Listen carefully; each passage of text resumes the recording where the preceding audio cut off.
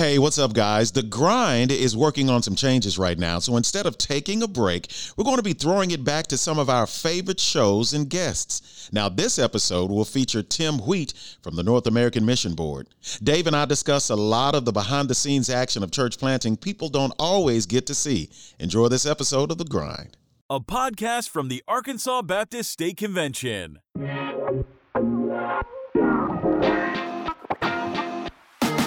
Welcome back to The Grind, a church planning podcast featuring practical tips, missional strategies, and personal stories to bring you insights and encouragement. Coming to you fresh from Little Rock, here's your hosts, Dave McClung and Neal Scoggins.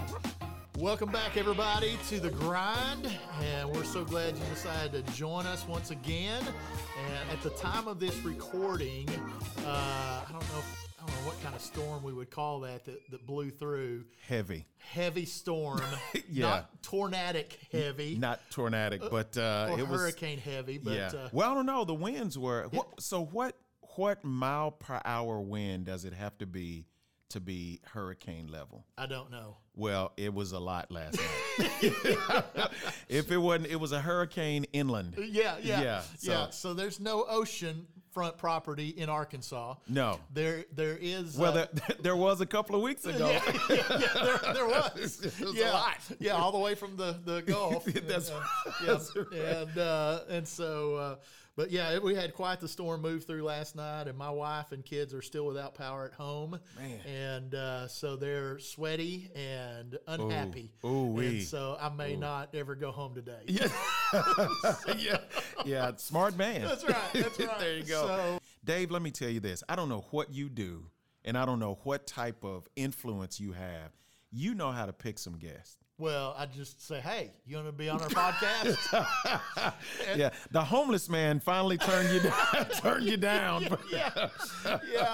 Yeah. We've got. We're excited to have the one. Well, there are more than one Tim Wheat. There are, yeah. But we got the important Tim Wheat. That's right, the more prestigious one. That's right. Glad to have Tim Wheat, who heads up the assessment centers and all the assessment stuff for North American Mission Board and the Send Network. And so, Tim, welcome to The Grind. Well, thanks. I didn't know if I was ever going to be able to join in with you guys. I having such a great dialogue. I went down and picked me some lunch.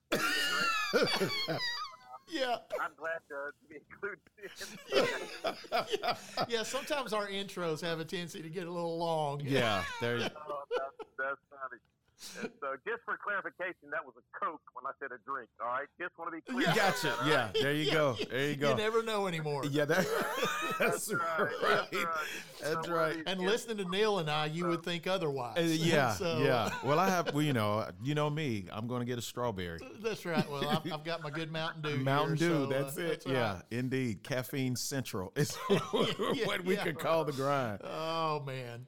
Well, man, we are excited to have you on. I got to be a part of one of NAMB's assessment retreats here recently, and we're changing up a lot of the things we do with our assessment, and wanted to kind of see one of those retreats. Just had a great time with that, and just really impressed with what Send Network is doing with assessments. And so, in talking with Tim there at that retreat, I thought it'd be great to have him on and talk about all things assessing and identifying. We, in the last, this year, we kicked off,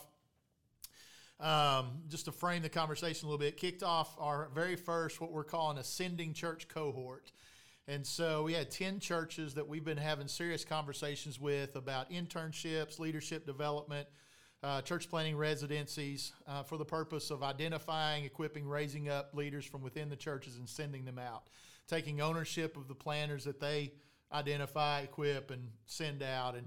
And so part of that will be, really trying to help them assess potential church planting candidates, and then those that decide to plant, really giving them a leg up and making sure they're well equipped and ready to go by the time they launch out. And so that assessment retreat was really great to kind of get to see that and see some things we were missing and shore up some things that need to be strengthened. And so thanks for the invitation for that, and thanks for coming on with us to talk about this. Yeah, So yeah, I'm glad to know that I was just one of somebody invited a few minutes ago. How do you find these guests? Well, I just invite people. That's right. I just say, hey, you want to come on the podcast? Thanks for making him feel real special. Right. You go. It was making me feel. I was feeling really good about myself, and I just asked people. Yeah. Well, the intention was that I have no great ability or power to get anybody on here. You have not because you asked not. There you go. Okay. Hey, Tim, he's trying to clean it up. Yeah, that's right. He's wasting Mountain Dew everywhere. Yeah. Oh, goodness. Hey, I do appreciate, I do appreciate the invite. Love just kind of seeing what's happening in various parts of the country, getting to know what's happening in Arkansas because of some past history roots, so to speak, of living in Arkansas. And so, thanks for allowing me to be a part of this and discussing one of the things that I do love about what I get to do. So. Yeah, absolutely. So talk about your church planning journey and kind of what led to you heading up the assessment process for NAMB today. Yeah. So, hey, I just want to, for clarification, because, when people get around and listen to certain things and it gets passed along here and there and things change, I'm not heading up the assessment process for NAMB anymore. I was heavily involved in that, but roles changed with us at NAMB. And so just to honor the person who is actually doing that, they're doing a fantastic job. So what I get to do is kind of oversee a lot of what we do, everything from assessments and training and coaching and all that throughout the South. Gotcha. So that's more of where I'm focusing a lot of my energies these days at NAMB. And but I've been involved with our assessments since its genesis, I would say, its origins back in 2011, which is where we started these types of assessment experiences before they ever became a part of NAMB. Right. And and I think one of the things, there's probably a couple of reasons why I have such passion is an overused word, why I love our assessments and why I think they're so critical. One of those is from my own experience. Back, I planted, and shortly after the book of Acts was written, years and years ago. I mean, it was a long, long time ago. Yeah. It was back when they were called the Home Mission Board. Okay, and so I planted years and years ago, and I think I can say this because I want to say it in the right tone. But man, the assessment that I experienced was less than life-giving. Okay, we'll say it that way. And I mean, there was one part of the assessment where somebody was interviewing us, my wife and I, and literally, I found out later on after, because you're going through it, you're not knowing what are they doing, what angle are they taking, but he literally was provoking some things in me. One, to see how my wife would defend me, how she would react, but basically he was picking a fight with me in front of her. Wow. And I'm going, what value is that in church planting? I mean, really. So I've got this past experience of years and years ago where the assessment, I thought it probably could have been managed, and the objectives and the exercise, the experience could have been a lot better. That would have more value in a church planter's life. So that's part of it. And then I think the other factor that influences me when it comes to assessments is, you just got to know one horror story, and it changes how you view the value or the place in the assessment. And I have one of those with a friend of mine who, hey, you want to plant? Hey, we'd love for you to plant. We'll get behind you, and you go plant. And the assessment was not a thorough and objective assessment, and it almost wrecked their lives. There was a season where it was so painful for them that their divorce was pending and all of that. Man. And you just got to have one of those stories where somebody didn't have a good assessment and should never have maybe been asked to or encouraged to plant, at least at that particular season. To where you go, what I want to prevent these from ever happening to anybody else. Yeah. And so, So those are kind of two key factors for me that when I think about, man, why are assessments so critical and important? Why I love them because of that. Yeah. Well, and I tell you, for me, broadening the number of eyes that are on each of our couples, is so important to me because I'm a very optimistic fella. I'm one of these guys that, hey, I'm a 7 on the Enneagram, an I on the DISC profile. I'm a dreamer, creative. Anybody can do anything if you've got the right encouragement, and that's. I like people like you. Yeah. But I have found over the years, not everybody can do anything with the right encouragement. That's right. And so I need the D's and the C's, to ask the hard questions and pump the brakes maybe it's not all rainbows and unicorns. Hey, there you go. That's true. Yeah. Because we've had some of those same experiences. There are some guys that planted that we should not have encouraged to plant because it was harmful and painful, to them. And trying to shore that up. We're in the same boat. We really can't confuse passion for proficiency. I mean, that's just kind of the way a person can have all excitement, all fired up, they're ready to go.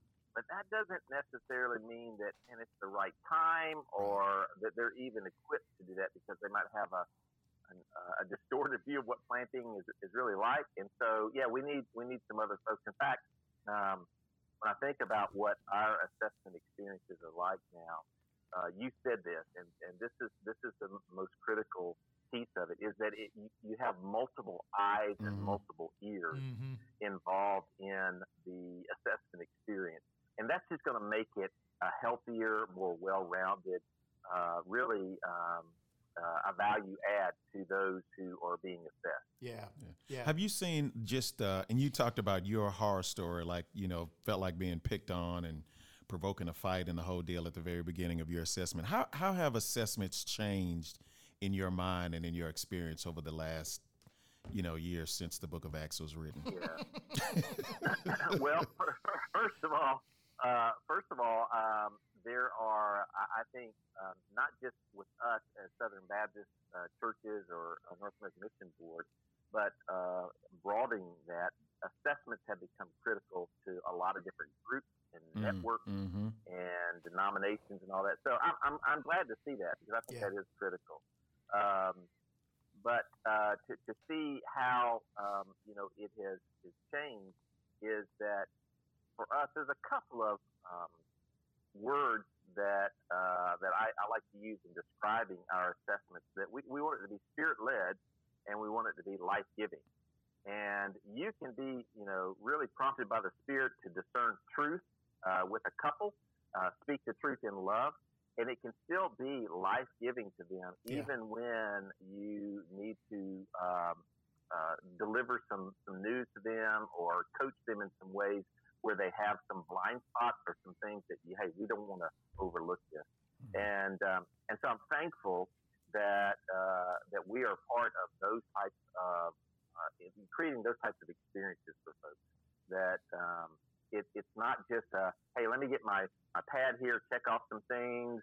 It's not so scientific or objective in that sense, but there is a real relational piece to it that is individualized to each of the folks attending. So, well, I tell you, I've become convinced that self-awareness is very, very important. Oh, man. And it's really hard to gain.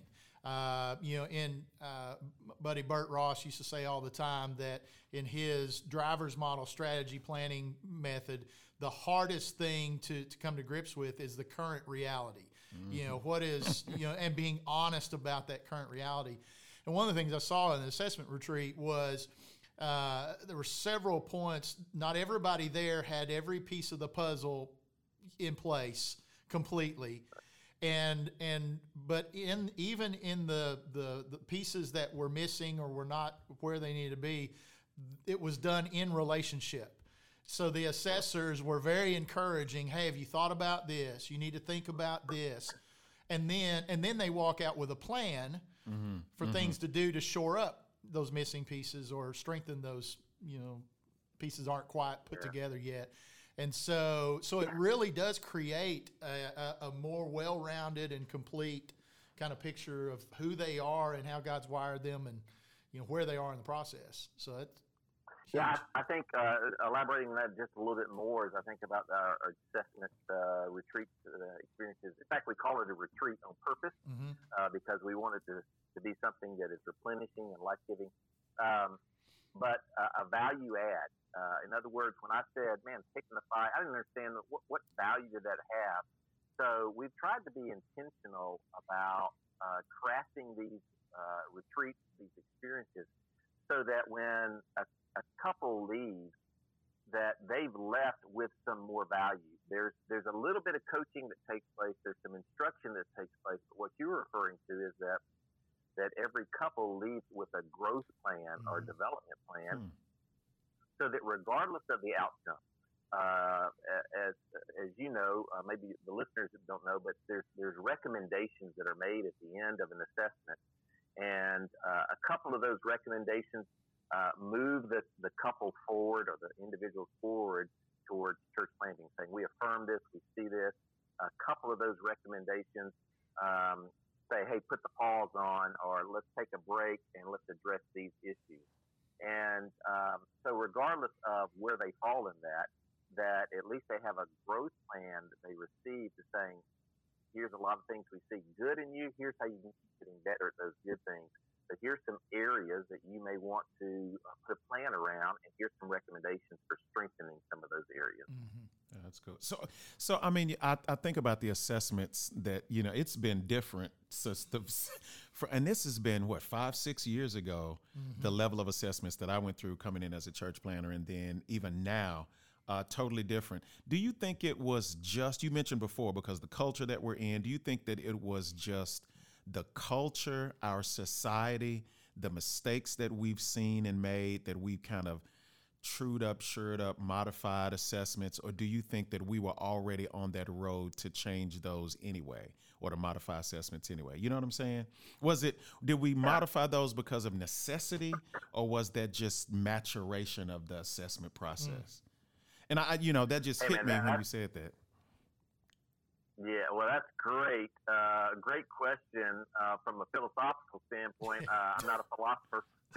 Really, me either. I just got that from somewhere else. It's one of those things you go, I wonder. But what I would say in response to that is what we were seeing, and I say we, those who are involved in a more national view of things, we were seeing such different standards that,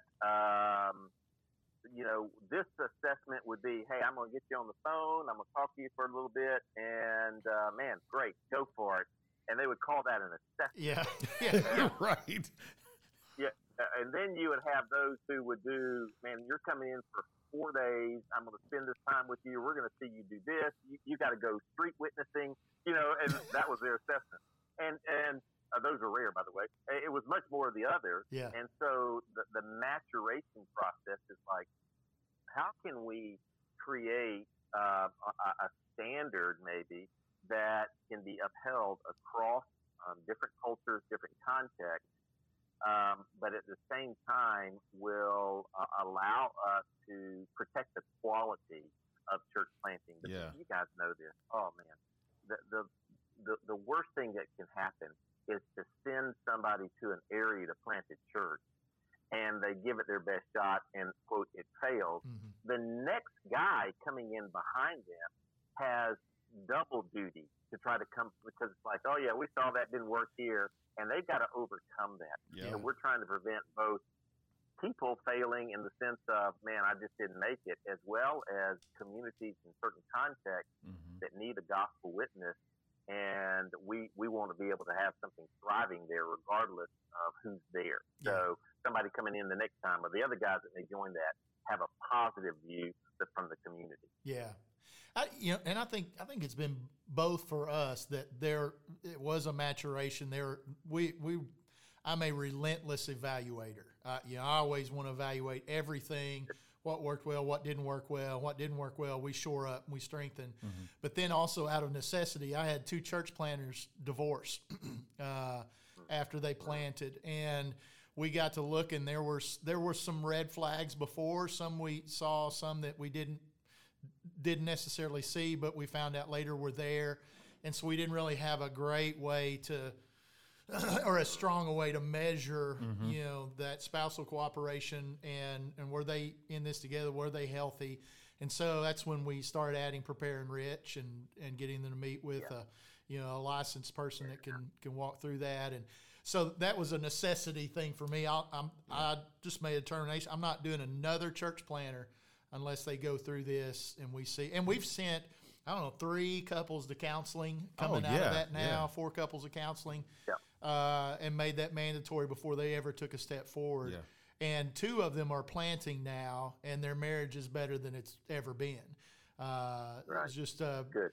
That's one of those things that it was a hard assessment in the beginning, but it became life-giving because it probably helped save their marriages and didn't put them in the pressure cooker that would have destroyed it. So, that's cool. So a little bit of both of that probably. Yeah. I was just curious about that because it's changed a little bit. So what are the things that you look for since you're kind of overseeing that whole that big process nationally? What are the things that you look for that point to legitimate readiness and red flags, like Dave was talking about with the with the marriage thing, saw it but didn't really recognize it. Well, you've been doing it for a while. I mean, I just want you to talk about too assessing Paul. When you assessed Paul the Apostle, how that worked out.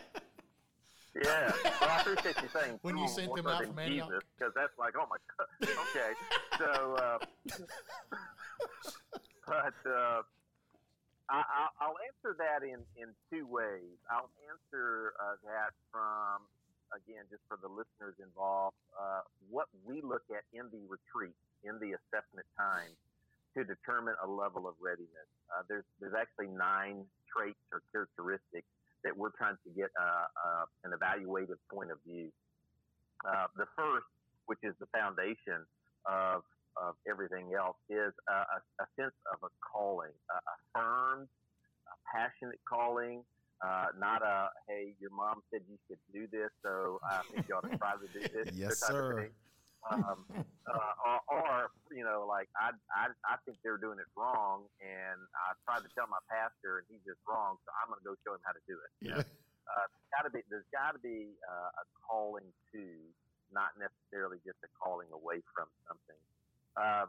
And then there are components of or traits that we're looking at in the course of the 2 days that are key factors. And again, trying to rate them at a level of readiness. So their leadership. Hey, what have they done in the past? It's an assessment, so we're trying to draw out information. This is not a time to coach. We're trying to say, what have you done in the past? What have you started? If you've never started anything, probably your first thing should not be start a church. And right. So we're trying. Although you'd be surprised, some people have shown up that way. Oh no, we won't. Yeah.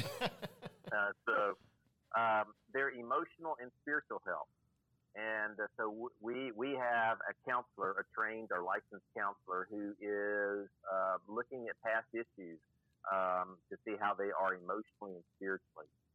Then we also look at the marital health, and that's where we have someone, Dave's already mentioned that, we have a certified Prepare and Enrich trainer, our leader, and they're looking at their Prepare and Enrich and talking with them about where they are in their marriage.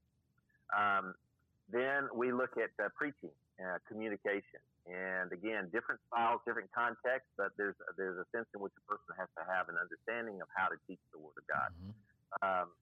Then we're also looking at their disciple making experience, and whether they have one, or if it's organic, or what they've been involved with.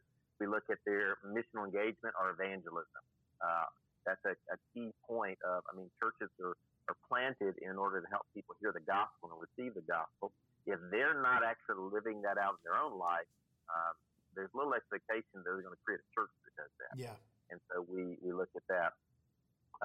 There is a vision casting part of our retreat.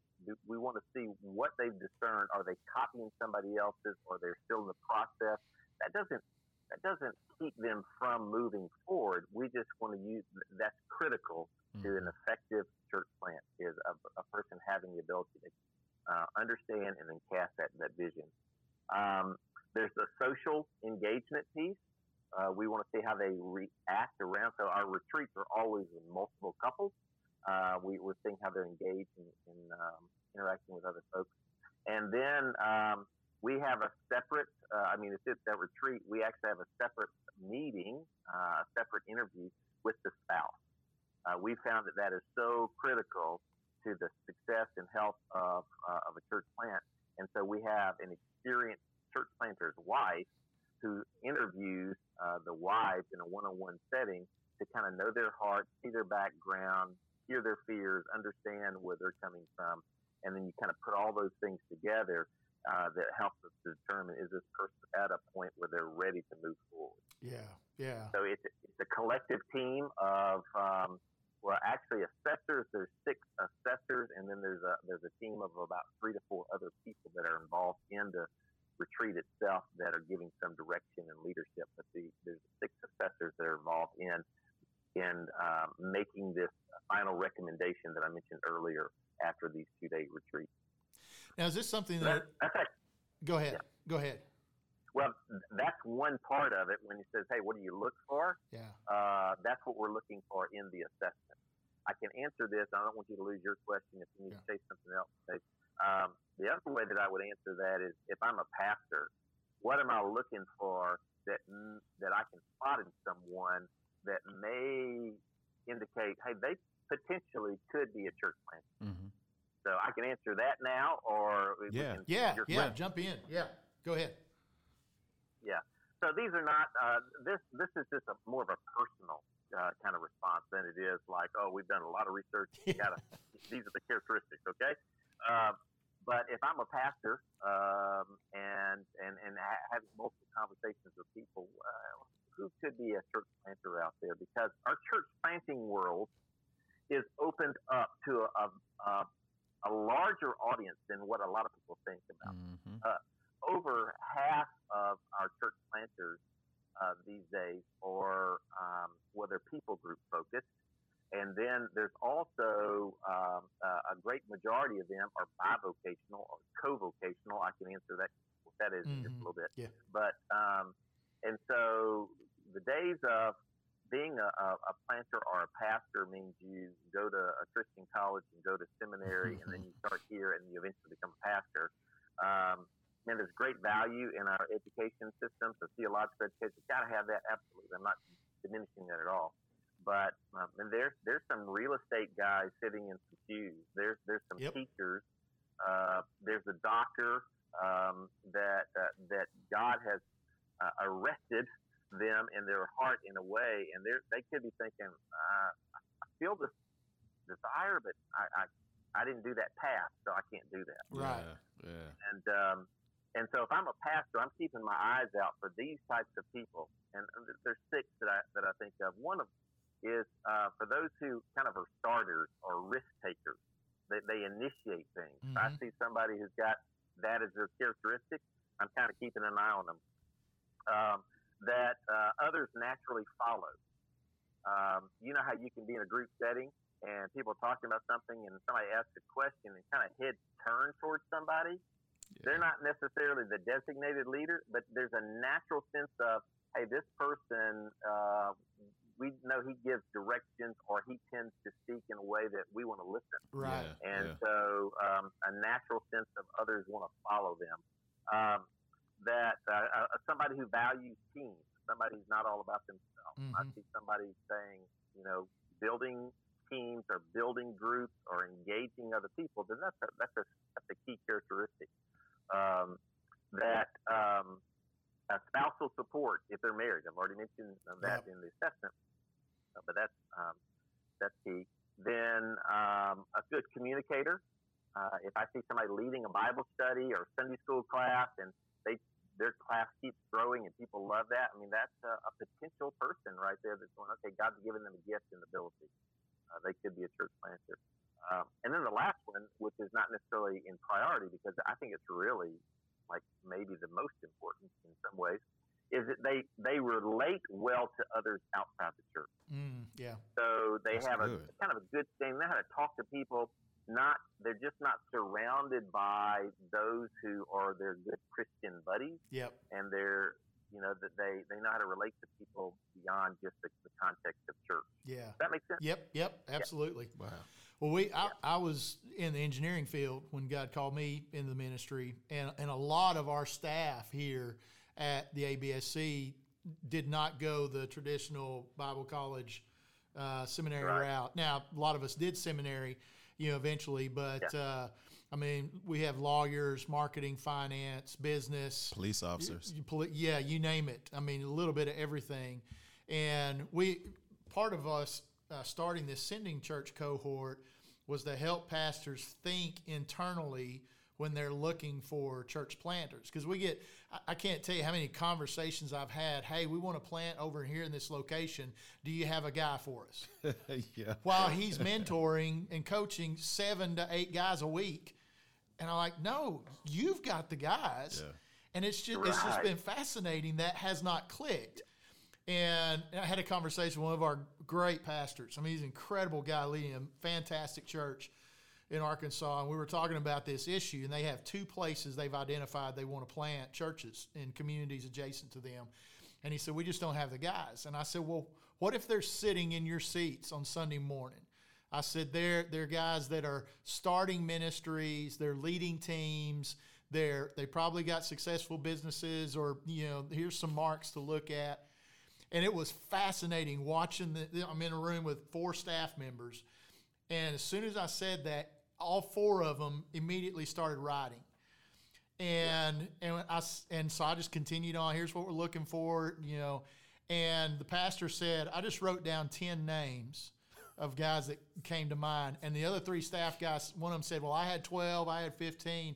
And I got to look, and it was all the same names. Wow. And I said, okay. I said, there's your at least potential pool to draw from. Now you got to see, who's interested, who's got already working on, and then figure out a plan to equip them. And it was one of the funnest conversations I've ever been involved in, because the light bulb came on for them. Yeah. Right. And we've got to see that multiplied all over the state, because the low hanging fruit of guys to pick to go plant churches, it's been taken. We've got to develop them now. Yeah. And I would just speak from my experience about that, because of how it happened for me in regards to church planting. And I try to encourage pastors when we think of characteristics or whatever, that you're not trying to determine God's will. I mean, they ultimately have to sense a calling. Right. But by simply you asking them, hey, have you ever considered this, giving them permission to even consider or pray about it. I was 26 years old, and my college, there you Lights go. Went off. Oh, my. I was just thinking, if you guys got raptured, I'm in trouble. So it would have been funny when the light came back on if you guys had not been there. You'd have freaked out. If we were quicker on our feet, we would have just done like that. dived up under the Let's see what he does. Oh my God. When I was 25 or 26, he was my BSU campus minister when I was in college, and God had laid on his heart to go plant a church in Seattle, and he laid me on his heart as well. So he called me, and I remember thinking, this guy's crazy. This guy's nuts. What's he talking about? Yeah. And that was the seed that God used to plant in me that gave birth to planting and now kind of coaching. Mm-hmm. And it's all because somebody just simply asked if I would consider that. Yeah. Yeah. And I talk all the time about it being in an environment that there was no language for church planting. Right.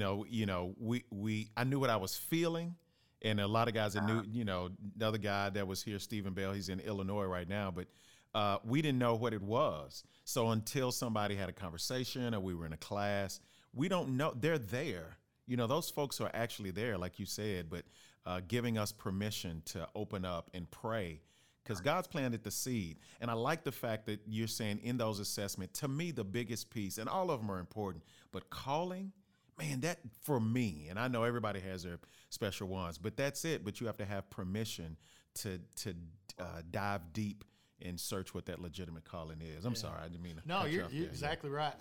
Alan Hirsch, one of the many things he said that has just really profoundly impacted me, but he was talking in his APEST conversations, talked about giving people language and license. They've got to have a new language for thinking about their place in the church and in the kingdom, and then we've got to give them permission to explore that, the license to do that. I think same thing with church planting, because there are folks that this is not on their radar. I use him all the time, a guy who's planting in Northeast Arkansas right now, and came out of a drug culture, did a little jail time. It's the same thing kind of happened with your brother when the Lord got a hold of him. I mean, this is Saul to Paul, kind of transformation experience. Right. And I've watched this guy for 3 years, and every time I see him, he's got new stories of people he's led to Jesus. Wow. I mean, it's just incredible. And so I just asked him one day, I said, Shane, I said, when are you going to come plant a church with me? And his eyes got big and his jaw dropped. He stumbled and stammered. And then I'm telling you, a week and a half later, he called me. He said, I have not been able to sleep since you've asked me that question.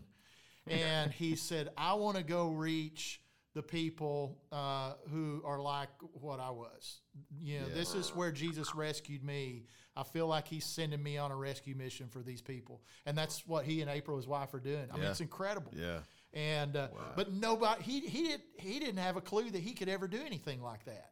Right. And somebody just had to ask him the question, and then it's the Holy Spirit does His work. In language, that's it. I tell people all the time that Jesus loves you, and I have a wonderful plan for your life. That's right. But I would really rather you follow Jesus' plan than mine. But I'm gonna make sure you're at least asking these questions. There you go. And so, hey, I'm going to just take a privilege here for a minute, because I just had a lunch with a guy who's asking those same questions. So whether this has value or not, I just feel a little prompted to elaborate a little bit more on that. And here's where I want to kind of take another step or two in that direction. And that is, this guy said he's had multiple people kind of encourage him, almost pressuring him, man, you ought to do this. You got to do this. You can do this. We've seen you do this. And he's not, feeling the sense of the calling to that, but he's confused now where all these folks who have well-meaning, well-intentioned. So I just try to encourage him to say, what would have happened if it would have been reframed in the sense of, hey, man, we see a lot of things about this. Would you consider this? Have you ever thought about, and if that would have given him more freedom to really pray through it and discern with the Spirit rather than these voices that are kind of like pushing and pressuring him? So I just say that to anybody who listens and you got somebody in mind, and phrase it in a way that gives them permission to explore, not necessarily the challenge of you ought to, and then they feel guilty for letting somebody down or not feeling that. Right, exactly. Well, and all these pastors that have gone through our sending church cohort, they're wrestling through that right now. How do we approach these leaders that we see something in them? What is it? Is it planting? Is it pastoring? Or is it, we want to pour into them, be a better small group leader? It may be as simple as that. But wrestling through, and discerning, God, who are you calling? What is going on? There's something with these people, these leaders in our church, that is a cut above. Your hand is on them, obviously. So what could you do with that? And they're all trying to figure that out right now. We're trying to walk with them in that and figure it out for ourselves as well. And those are fun conversations. To present a scenario, what could be here? Is God doing something in your life that might lead you to plant? There are a lot of areas that don't give you that license and that blank canvas, and it's so new. So it kind of scares people a little bit. Okay, what's your angle? Right. What do you mean? Yeah, You know, what are you looking for? What do you want to hear? It's kind of scary. Yeah. So we talked to, this is, man, I don't know how long ago it's been now, Todd West, about coaching. And I was just curious. This is not on the, I'm going to throw you off guard here for a second. You ever come in contact with somebody? We asked Todd this question, where you knew, it was flag after flag, bomb after bomb, and you knew they would make an awesome member, but not necessarily a great planter. As an assessor, is it your job then to have the tough conversation, or do you? What would you do? You've been doing this for a while. What would you do as the assessor? Yeah. It is so obvious that they're not the number one person. Yeah. You're an awesome member. You have the gift of, showing up. Yeah. But none of that. I would say that not in the moment, because there's bit in the moment of the actual assessment, because there's other pieces that I may not be able to see. Yeah. But at the conclusion of an assessment, when if your observation is correct about a couple, man, they are phenomenal this way and that way, or individual, they're incredible, but we don't see where they could be the lead church planter or something like that. Man, I think we have served many people well in having those conversations. Yeah. Some have not, honestly, some have not received that. And just to give a bigger picture, the recommendations about putting a pause on them, one of them is what we call further development needed. And we do a lot of affirmation, but we're saying it's just a timing. We need to see you grow in some other areas here to get ready to be able to plant. But the other one is what we labeled it caution at this point.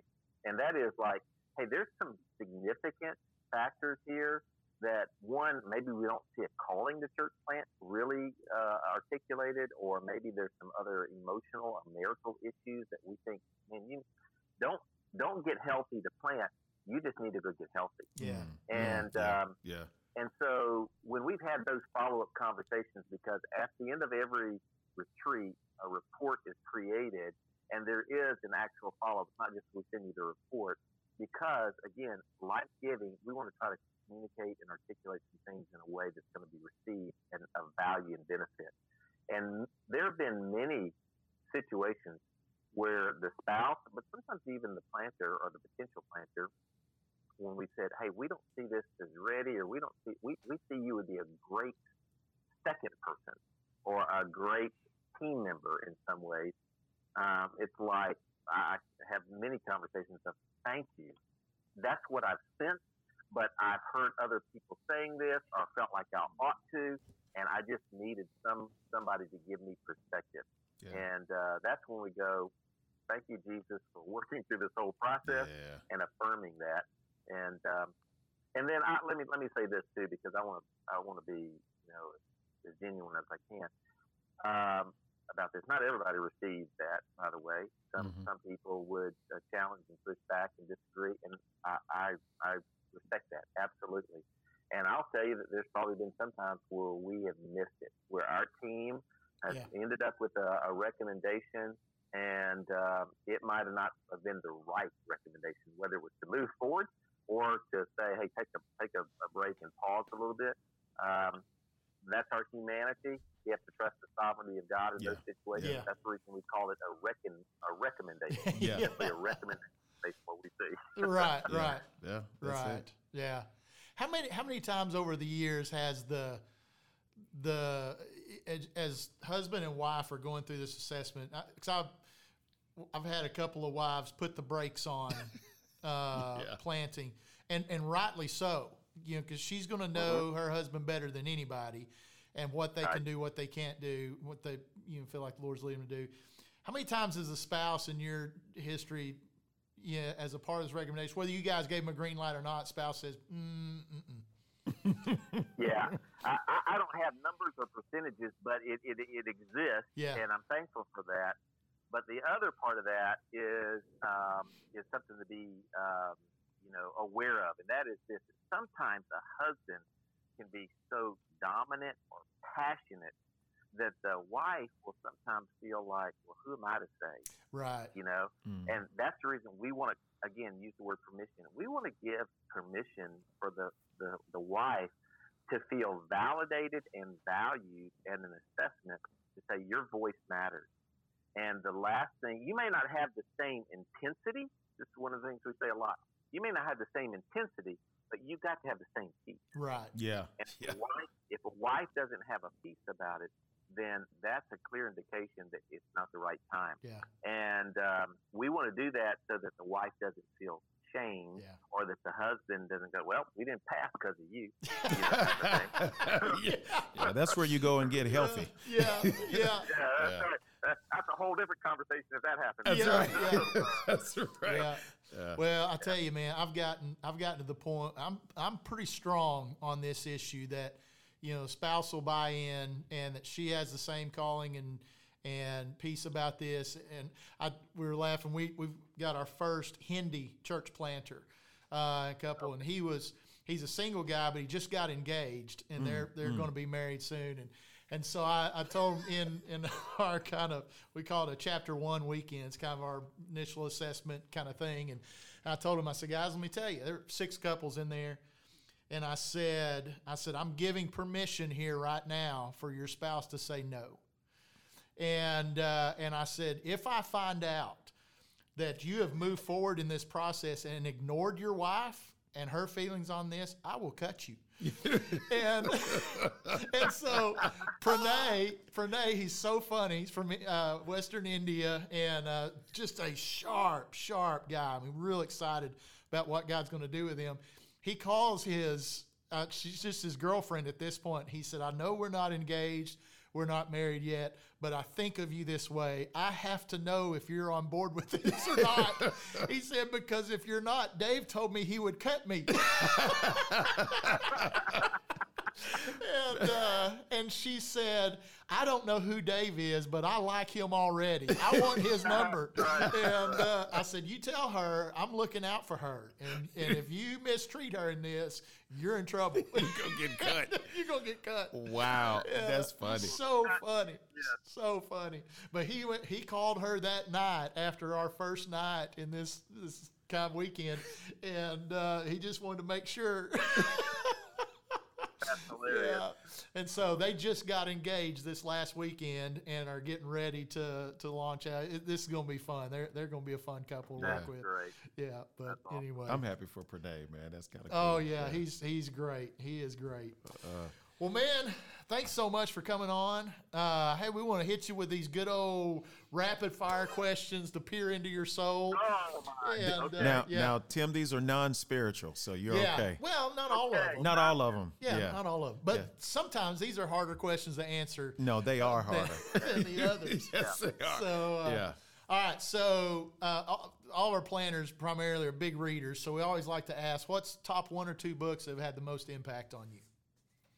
Yeah, the first one that comes to mind for me, because I give it out a lot, and again, this is all preference. So it's a book called Replenish, Lance Witt. Yeah. And man, I love it because of what it spoke to me in my life about kind of a healthy self-identity, self-awareness, self-understanding. And it's along the lines of Scazzero's emotionally healthy spirituality, but it's the dummied down version, which that speaks to my heart. Okay. So Replenish is really kind of the first one that I read that years ago, and in fact I've got it beside me again. I pulled it out about a month ago, saying I'm going to reread this again because it's so good. So, probably the second book that, when I think back, what really had some impact on me was a book by Gary Thomas called Sacred Pathways. Mm-hmm. And the gist of that book is, we talked about permission or freedom. We've used those words a couple of times. And it was just a phenomenal book that helped me to understand God's created me in certain ways that I maybe can relate more intimately to him. You've got the word and you've got prayer, but there's some pathways that we can walk down that when we walk in those pathways, we experience his presence, his pleasure, his power in more ways than walking in some other ways. Mm-hmm. And so it was a very freeing book to me. I probably, that was 20 years ago when I read that book, and it really helped turn the corner in my relationship with the Father and really move into a deeper level of intimacy. So those are the first two books that come to mind when I think about it. Oh, cool. Okay. Greatest strength and greatest weakness in ministry. Greatest strength in ministry, I think would be encouragement. I think that's just a gifting and a way that God's created me, and so I think a lot of people would validate. Try to bring some sense of encouragement. Greatest weakness in ministry is, I think I could say it this way, is like, I don't want to use the word workaholism, but it's not really workaholism, because I've learned to take some breaks, but I feel responsible and I feel like I should be doing more. Yeah. And that will drive me to some unhealthy places, honestly. I have to really watch that. Yeah. An achiever mentality. Maybe that's the better way to say that. Yeah. That on this profile and Enneagram, I'm 8-wing, which is that disc. I'm a hard I with a D shading, and because of that drive, I just got to be doing more. And I came by that honestly with my dad as well. And that's my dad was the same way. Yep. He didn't purposely disciple me, but by maybe DNA and by lifestyle, that's kind of what I picked up on. Yep. And I thought, I'm blaming him. That's okay? right. I'm blaming him. That's right. My wife and mother blame my dad as well. Yeah. Oh, wow. Your kids just blame you. Yeah, that's right. Yeah, they don't know to blame Pawpaw, but they blame me. Yeah. My dad's name was Durrell, J. Earl, and my wife heard him, and now you're just being Durrell. I'm like, don't say that, okay? Oh man, that's right. That's right. Yeah, wow. My first name is Paul, and my dad's first name is Paul. We have different middle names, but that's when I get called Paul. That's when I need to check my balance a little bit. Well, my wife calls me Reverend. Then I know that I've been, No, I'm serious. There's a friend of mine that said when your wife calls you Reverend, you're doing too much. Yeah. And I don't like it when she calls me at home. You call me Reverend. Exactly. That's where I would respond, that's right. That's right. Yep. Indeed. Yep. Oh, goodness. Okay, so favorite pastime or hobby? Man, I love, really, first thing came to mind was people watching. That really shouldn't be stated that way, but I do like, I'm fascinated with different people and personalities. I just like watching people. That's right. So I'll fit at them all. Yeah. I really won't. Just as long as you don't do it from a white van, you're probably there okay. you go. You're I'm at the airport. I'm not flying anywhere. I'm just watching. Sir, you waiting on somebody? Yep, the next person to come by. Yeah. That's really, I'm chasing that way too far. No, really, I usually run. I try to get in running, and here this year I've preparing for a triathlon. So I've been doing some running, swimming. I've really picked up swimming a lot lately, and biking. So that's what I've spent a lot of my time. People used to ask me that years ago. What are your hobbies or pastimes? And I go, they're called Madison, Michaela, and Macy. That was my. There you go. There you go. That's it. That's it. Man. Yeah, that's right. Okay, so they're all around the house now, just about. So. Yeah. Crazy. Hallelujah. Yeah. Okay, favorite movie of all time. Oh God, favorite man. That is the typical response. That's right. Yeah. That is just so because I like all kinds of movies, and you take this to music too. I have a whole. I mean, I don't know that I have a favorite. Which one did I see the most? I saw Rocky a lot. Yeah. Okay. Yeah. So, I don't know what would be a favorite movie, one that just stirred me to, or even music. I'm a country guy. I love country music. There you go. and I love contemporary Christian kind of music and everything. But I don't have favorite bands or favorite singers. I just kind of appreciate different people in different ways. So, anyway. Not a good answer, but yeah. All right, so no favorite movie, no favorite band, band or there musician. Yeah. So What's your favorite season of the year? I'm just curious. That's good. I think fall. Yeah. That's me too. Yeah, I which is usually kind of leading towards death now that I think. See, I like winter, so evidently I love death. I like the cool things. I like football. I like so I like the fall time better than probably any other. Yeah, that's. See, my wife is a beach kind of girl, which we went to Destin last week, and did that. I'm a snow. I want to go to the mountains and hang out in the snow. I'm at. Yep, and that's me. I love fall and winter, and just spring and fall, man. Yeah, just because of my head, I don't like summer. I love the idea. When we lived out in Denver, man, I loved living in Denver and being able to go hiking in the mountains and seeing my breath. That to me was like, this is, man, I'm enjoying this. My wife would be shivering and shaking over there. Oh, yeah. This is awesome, isn't it?